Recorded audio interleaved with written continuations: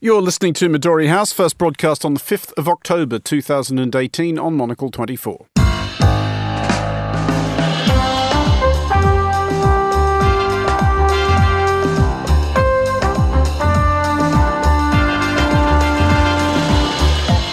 Hello and welcome to Midori House, coming to you live from Studio 1 here in London. I'm Andrew Muller. On today's show, the Norwegian Nobel Committee has decided to award the Nobel Peace Prize for 2018 to Denis Mukwege and Nadia Murad for their efforts to end the use of sexual violence as a weapon of war and armed conflict. Little doubt as to the merits of 2018's Nobel Peace laureates, but can the same still be said about the Nobel Peace Prize itself? My guests Marcus Hippi, Carlotta Rebello and Augustin Macellari will be discussing this and the day's other top stories, including Japan's row with South Korea over a flag, France's ongoing row with the English language, and one of the worst rebranding disasters in recent history is drawn to a merciful close. That's all coming up on Midori House on Monocle 24 right now.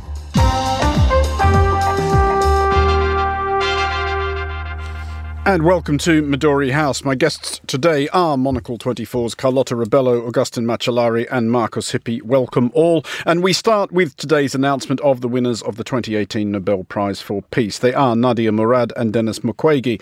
They are very different people from very different places. Murad is an Iraqi Yazidi activist, Mukwege a Congolese gynecologist, but the pair have been garlanded for their work in the same cause, campaigning on behalf of the victims of sexual violence in warfare. Ms. Murad was herself a prisoner of Islamic State. Dr. Mukwege and his colleagues have treated tens of thousands of victims of rape. So I don't think we need to spend much time talking about whether these two people merit the Nobel Peace Prize or not. But the Nobel Peace Prize itself, Marcus, I'll ask you first. Does it still seem like that big a deal? It's interesting. In a way, it is a deal. In a way, it is a great opportunity for the Nobel Peace Prize committee to draw the world's attention to an issue. But at the same time, I think the committee is facing a lot of criticism as well. I think there's been some peaks in recent years that haven't gone down too well. Just think of Barack Obama getting his Nobel Peace Prize very early on to his presidency, and the European Union, for example, being another controversial one.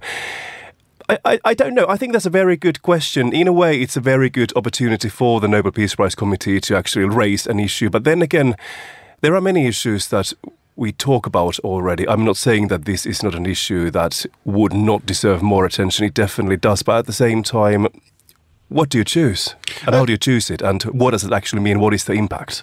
Carlotta, on this specific issue chosen this time, which is the issue of sexual violence, mostly, almost entirely against women in warfare, this is not a new story. It is, in fact, as old as warfare itself. Is there an argument that if attention was going to be paid to it, attention would have been by now? And does the Nobel Peace Prize help?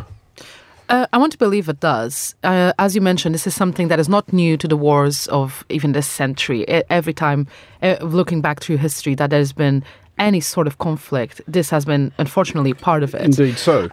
But I do tend to believe that this specific and horrid thing that happens during conflict, people tend to not forget about it, but choose to ignore it, because it is an atrocious thing when you even take 5 seconds to think about that, and tend to not include that when you talk about the collateral in war and everything else that happens. Do you think that's because when people think about other violence in war, which is, I guess, might be thought of as outside of warfare, what is referred to as collateral damage, they can rationalise that as at least being part of warfare? These things are going to happen, whereas this is a deliberately extraneous atrocity. This is one evil human being doing something to someone that doesn't deserve. And what in war is referred as collateral, and that doesn't mean it's justified or anything, but I think people do accept it more. And when I say people, the general public accepts it more, that a village was bombed by mistake, but in the end it's worth it because the war was won, then, you know, the soldiers were bored and this is what they ended up doing. And that's not obviously always the case, but unfortunately, it is a narrative a lot of times. And I do think that the Nobel Peace Prize is a good opportunity to highlight something, regardless if it has been going on for a while or not. And I think different generations view the prize differently.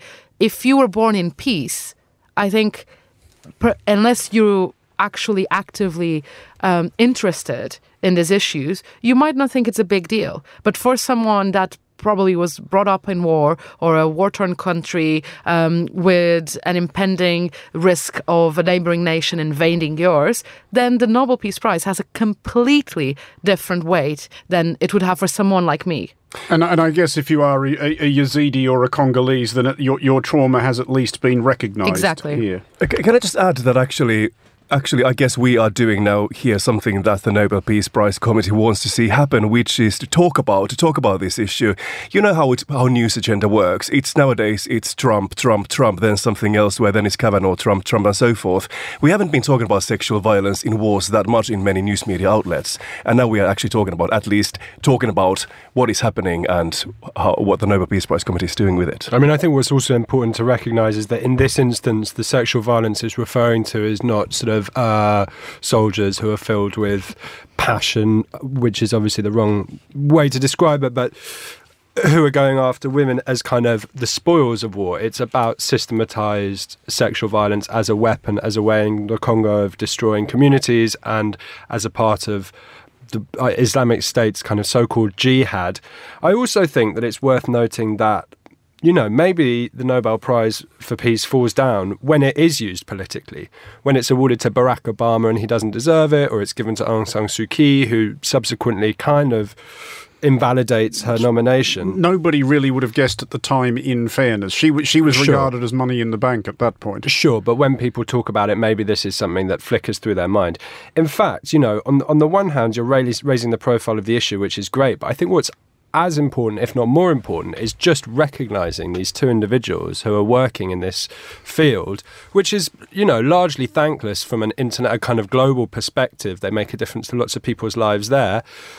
But now they're getting spotlighted, you know, they're getting access to the global media, and on a personal level, they must finally be experiencing some level of kind of individual recognition for the work that they're doing, which is only positive. Exactly. And also, you know, what both you and Andrew mentioned earlier about, you know, specifically here, like she's from the Yazidi community, which probably a couple of years ago, most of the world didn't even know what being a Yazidi meant. And now we got to a point that what is considered one of the most achievable and attained prizes to receive for your humanitarian work is recognizing someone that is not only young, has been experienced this herself, and that's why she became a champion for the cause, and represents a community that probably was brought up in accepting the fact that the world had learned to ignore them. And it's a fantastic thing. OK, well, let's move along now. Japan's relationship with its reasonably recent history has been having one of its rocky patches this week. The city of Osaka withdrew from a decades-old sister city arrangement with San Francisco over a statue commemorating women pressed into sexual slavery by the Japanese army before and during World War II.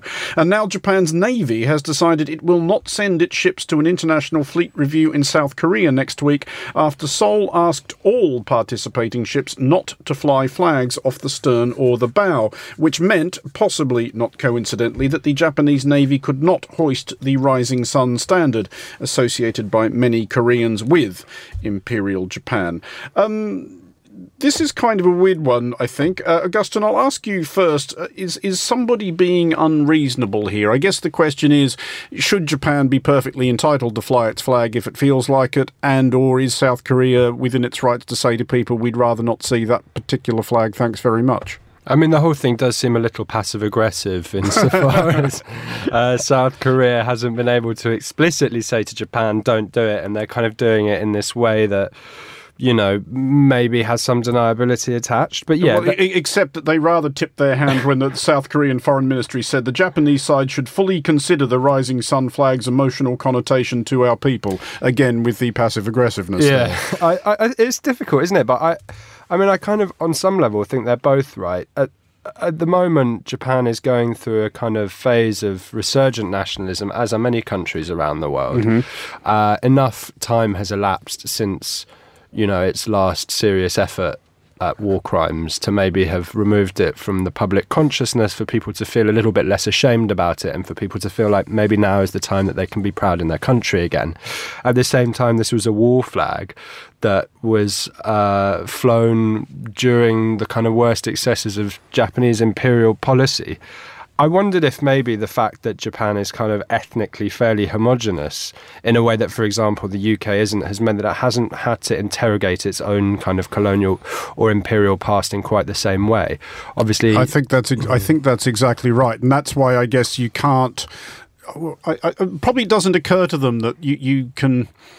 I'm trying to compare and contrast the row over the Confederate flag in the United States, the stars and bars, which people who insist on their right to fly it will now say that the meaning of the flag has changed in 100 odd years. It doesn't stand for the Confederacy anymore. It stands for a different idea of Southern identity. Carlotta, does that idea hold up where the Rising Sun flag is concerned?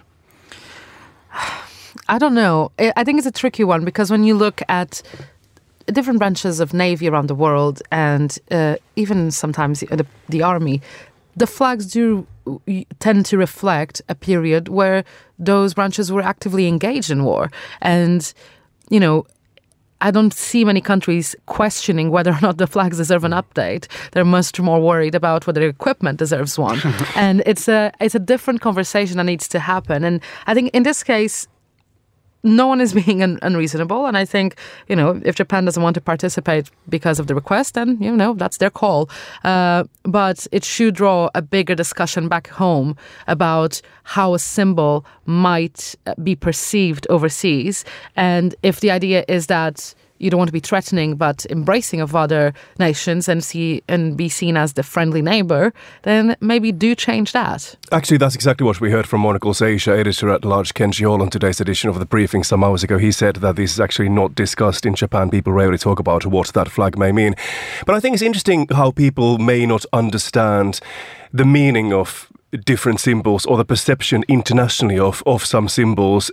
Actually, in Finland, where I come from, the Finnish Air Force was using swastikas for a very long time. They only stopped using them some decades ago. And if you go to museums, you see anything Air Force related, you see swastikas everywhere. And I was just some months ago in Finland with my colleagues, and they were shocked to see those. And I was like, why are you so upset? We just use them differently. But actually, that's exactly the example. But seriously, though, the swastika kind of surely has been exactly off the menu for some time now. And Finland has learned the lesson at least once. There's actually quite an interesting anecdote from 1962. Finnish president was trying to give the Grand Cross of the White Rose of Finland to the French president Charles de Gaulle, which happened to come with a swastika chain. And that situation was so embarrassing that there are some pictures of Charles de Gaulle trying to hide that chain under his jacket in this official event. And after that, Finland had to have a rethink about what the chain is going to be looking like in the future. There was a US Navy facility off San Diego which did actually have to undertake something of a cosmetic rebuild a few years ago because nobody had noticed it was a problem. It was built in the 1960s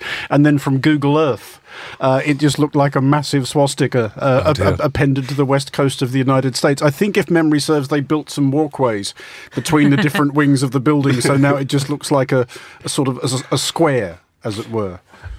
I remember that. This is a bit sorry. This is like in an argument online where the comments you always by the end and always get down to calling each other Nazis, and we've ended up talking about swastikas. I was just going to add that I think it's important, that a large part of this sort of whole debate comes down to how one engages with nationalism and with pride in one's own country. The St. George's Cross, if I'm completely honest, sometimes makes me feel a little bit funny. If you see it hanging, it can have you see it. This is the national flag of England, we should specify, yes. I should add. And it's because it does evoke, kind of racially motivated violence, football hooliganism, and it has experienced something of a rebrand in recent years, and that's maybe no longer the case. But if you're sort of proud if you have pride in your country, then it kind of follows that you're going to have pride in the flag. But maybe having an excess of pride in a country is a little bit sort of untoward anyway. Marcus, as I think I'm right in saying the token military veteran at this table, do things like this become different when you're trying to deal with the military, who do tend to have a much more emotional attachment to national symbols than most people, for obvious enough reasons? I mean, it would be one thing, for example, a Japanese bureaucrat or politician to decide that, well, in the interests of good relations, maybe we shouldn't fly our flag on this visit. But that's a tough sell to the sailors. Exactly, it is. And as we discussed, the whole issue about this flag may be more acute for Koreans than for the Japanese, and the Japanese officials have been saying that it's the law that says that the ships need to be having these flags and so forth. Well, having been in Finland, having grown up over there, seeing those swastikas in museums a few times, I know what they stand for, and they were around decades before the Second World War, decades before Nazis. They used to represent the Finnish independence and all those freedoms. And I know that when it comes to people who are in the military, the type of the people even tend to be quite patriotic and quite traditional. So they may not always be up for change. It is that thing, as you mentioned there, about how, when decades later, or even more centuries later, when someone uses a symbol, a national symbol that is in existence, and taints it for future generations. And that's exactly what you were just describing. I was just thinking now about my hometown in Madeira Island. A couple of years ago, they decided, this tourist tour thing, decided to bring back a replica of one of the caravels, the vessels that Portugal used to take on to discover and explore the seas and do all the horrific things that came with it. And I remember this op-ed that came in the local newspaper, and it was about these tourists, if I'm not mistaken, from Angola, that were shocked to, that was one of the things that everyone suggested, to go and do the tour by boat, because obviously the sails are flagging what would be Portugal's flag at that time, which colonized a lot of nations across the world and all the atrocities that came with it. And it is that question of just looking at how your symbols are seen and perceived by different nations. OK, we're going to take a short break now. You're listening to Midori House with me, Andrew Muller, along with Augustin Macellari, Marcus Hippi and Carlotta Rebello. Coming up next, France claims that fake news is itself, after a fashion, fake news. On Wednesday, October the 31st, join me, Andrew Tuck, and the Urbanist team, plus a panel of special guests for an evening of discussion and a drink or two at Midori House in London to celebrate the launch of the Monocle Guide to Building Better Cities. In our latest book, published with Gestalten, Monocle's editors unpack what makes a great city. Whether you're looking for a new place to call home or need help fixing up your own metropolis, why not come along? You'll receive a copy of the book and the chance to hear sparkling insights from some leading lights in urbanism. Find out more about the book and about this month's fantastic Urbanist live event on the 31st of October, and buy tickets at monocle.com right now. Monocle, keeping an eye and an ear on the world.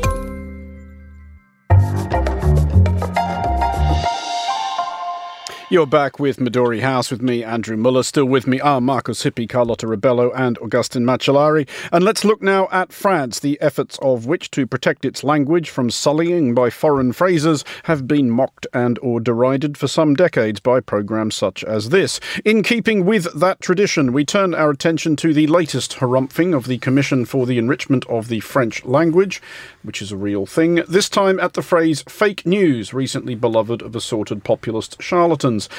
SELF, or KELF, it's a horrible acronym, has suggested that instead French people say information fallacieuse, or perhaps infox, which is a portmanteau of information and intoxication.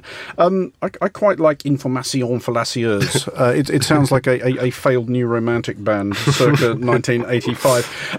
Augustin, first of all, is it weird that KELF or SELF, or whatever they prefer to be called, are called the Commission for the Enrichment of the French Language when they're actually kind of all about enforcing the opposite? Yeah, that is weird. And what's even weirder is that France seems to have at least 2 bodies dictating what can and can't be entered into the language. They do indeed. I hope they get into massive arcane arguments. Yeah. I really do. Can you imagine the pedants that must work at the level of But this is the pedantry? thing. Speaking myself as someone who fancies himself as quite the humorless pedant, these people are operating at a level that I can only dream of. Transcendental. That's exactly the word. Yeah. Or whatever the French equivalent of that is. It is strange. I was just laughing as you did your cue for that, because obviously England has no such problem with the adoption of foreign words into the language, which is why we're able to refer to Infox as a portmanteau. Indeed so.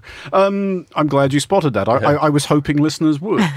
But on that point, though, Carlotta, isn't this weird that France does this, that it is so resistant to its language evolving and co-opting? Because as Augustine correctly points out, one of the great strengths of English, one of the reasons that it has become, ironically enough, the global lingua franca, if you will, is that it has been so adept at sort of picking and choosing and adopting and appropriating phrases from other languages. I think with French is a deeper question here. Obviously, I think there's still a lot of romantics around that like to look back to French as the business language of Europe, which used to be at a certain point up until maybe the 80s. And that's then when English just took over. And committees like this try to protect the language in the sense that there's this weird fear that if they allow these foreign words to come into, everyday language, that people will one day just eventually stop speaking French altogether. And you see that a lot when you try to, even in Portugal, up until the 90s, French was the business language, like foreign language. Mm-hmm. Like all the important books that couldn't be translated into Portuguese and were not in French or English would be translated into French. And that's what would be the main language you would learn at school, because it was considered the way you'd speak in Europe, in the continent, if you were going to do meetings and business. And that is dramatically different nowadays. And I think the essence of this is to kind of keep it that way. Marcus, what is Finnish for fake news? Oh, that's a very good question. I think we actually use the term fake news often nowadays. On. We can try to say valeuutiset, but it's not as catchy. I think the thing is that English language is so snappy and it's so punchy that it works amazingly well. It's like if I speak my mother tongue in Finland, I find myself using more English words that I would never have done before.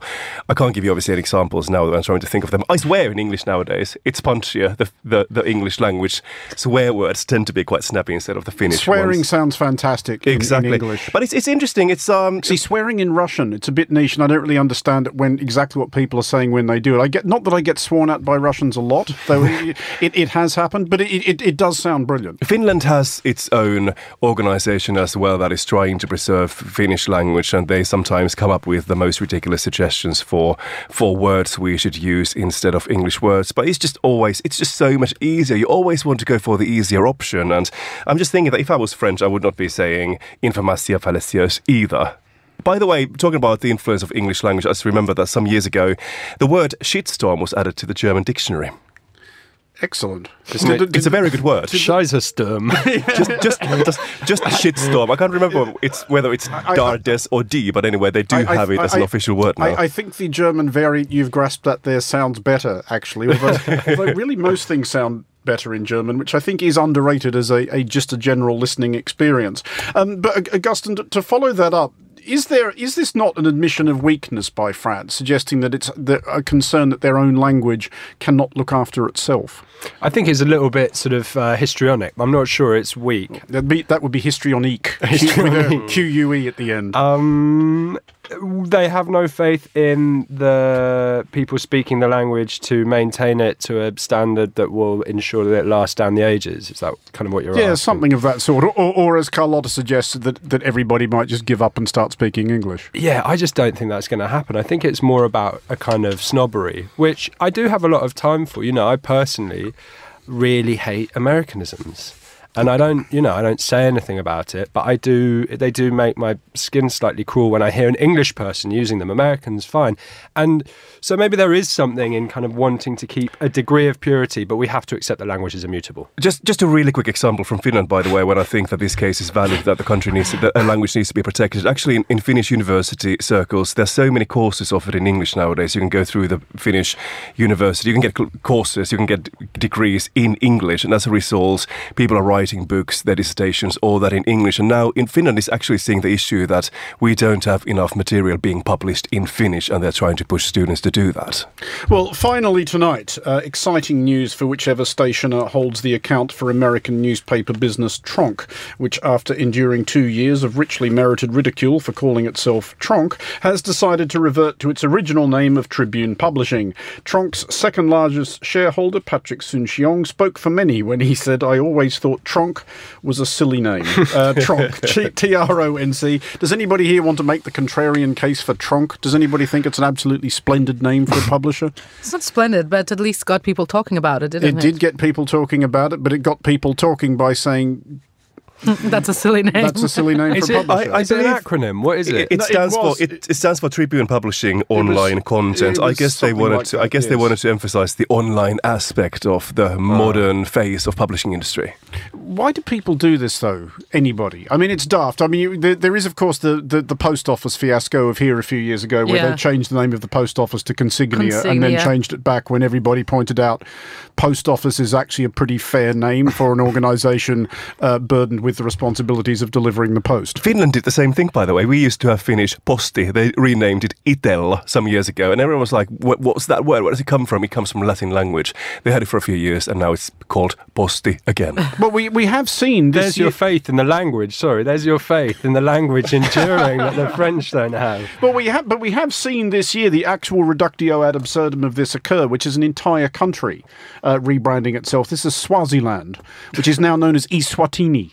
That's with a small E and a capital S. Well, you also have the Czech Republic, Czechia. No one actually uses that. No one does. But that's the official name of the country. And we're about to have Macedonia, although that's kind of... That's a whole other... It's more a can of worms than a kettle of fish, but nonetheless... We shouldn't call it rebranding there. No, the point stands. Why do companies do this? Why do companies keep falling for this? Well, if something really bad has happened, would be that if I was to rebrand a company, it would be because my company had maybe leaked a substantial amount of something noxious into the ocean, and I wanted to distance myself from that. For example, I don't see any... if it's a heritage brand especially, there's no advantage to rebranding. Maybe it's an acknowledgement that you're just not as successful as you should be. You're like that. I'll rebrand because no one knows who I am in the first place. I absolutely think that history should be appreciated and you should not really go and change names like this. But I wonder, in some cases, I sometimes wonder if they just have a new boss in charge who wants to do something visible, something that he or she will be remembered for in the future. But that's one of the great curses of humankind, though, the person who decides, I must make my mark here. Exactly. However stupid or idiotic it is, I must do a thing. Trumpland coming 2023. No, and then you have completely pointless rebrands when you had like Coca-Cola changed to Coke only and then went back to Coca-Cola. It's just like, well, people already used both names anyway. You didn't have to officially rebrand your entire, identity. Does anyone think it makes any difference at all, really, to the actual paying customer? Say, for example, the purchaser of the doubtless many fine publications for which Tribune was responsible. Did anybody anywhere think, I never used to read their papers, but now they've changed the name of the publisher to Tronc, I'm subscribing to literally everything? I think it goes the other way around. I would imagine that there's been quite a few elderly Finnish people trying to find their local post that's nowadays called, or used to be called, Itella, and they have no idea what it means. It is really strange. Publishing does seem, Augustine, unusually prone to this. Is it just because we have, as a breed of people, as an industry, an over amount of faith in the power of words? Perhaps that could be very well why. So I've just literally come up with that theory right now. It may hold no water whatsoever. You've explained it. I'd just like to observe that Tronc, when I was working in a restaurant as a waiter, was the system by which tips were divided up amongst the staff, kind of stolen from you. Was it an abbreviation? No, it's called Tronc. It's a payment system. Not very good, I'll add. Look it up. But that's what that makes me think of, and that's why I wouldn't buy the Tribune if I was ever in that place. Well, that extraordinarily personal and specific vendetta brings us to the end of today's show. Marcus Hippi, Augustin Macellari and Carlotta Rebello, thank you for joining us at Midori House. The show was produced by Marcus Hippi, researched by Fernando Augusto Pacheco and Barbara Maimone. Our studio manager was David Stevens. Music next at 1900. Marcus is back with The Menu. I'm back with more on the day's main stories on the Daily at 2200. Midori House returns at the same time on Monday, 1800 London. I'm Andrew Muller. Thanks for listening.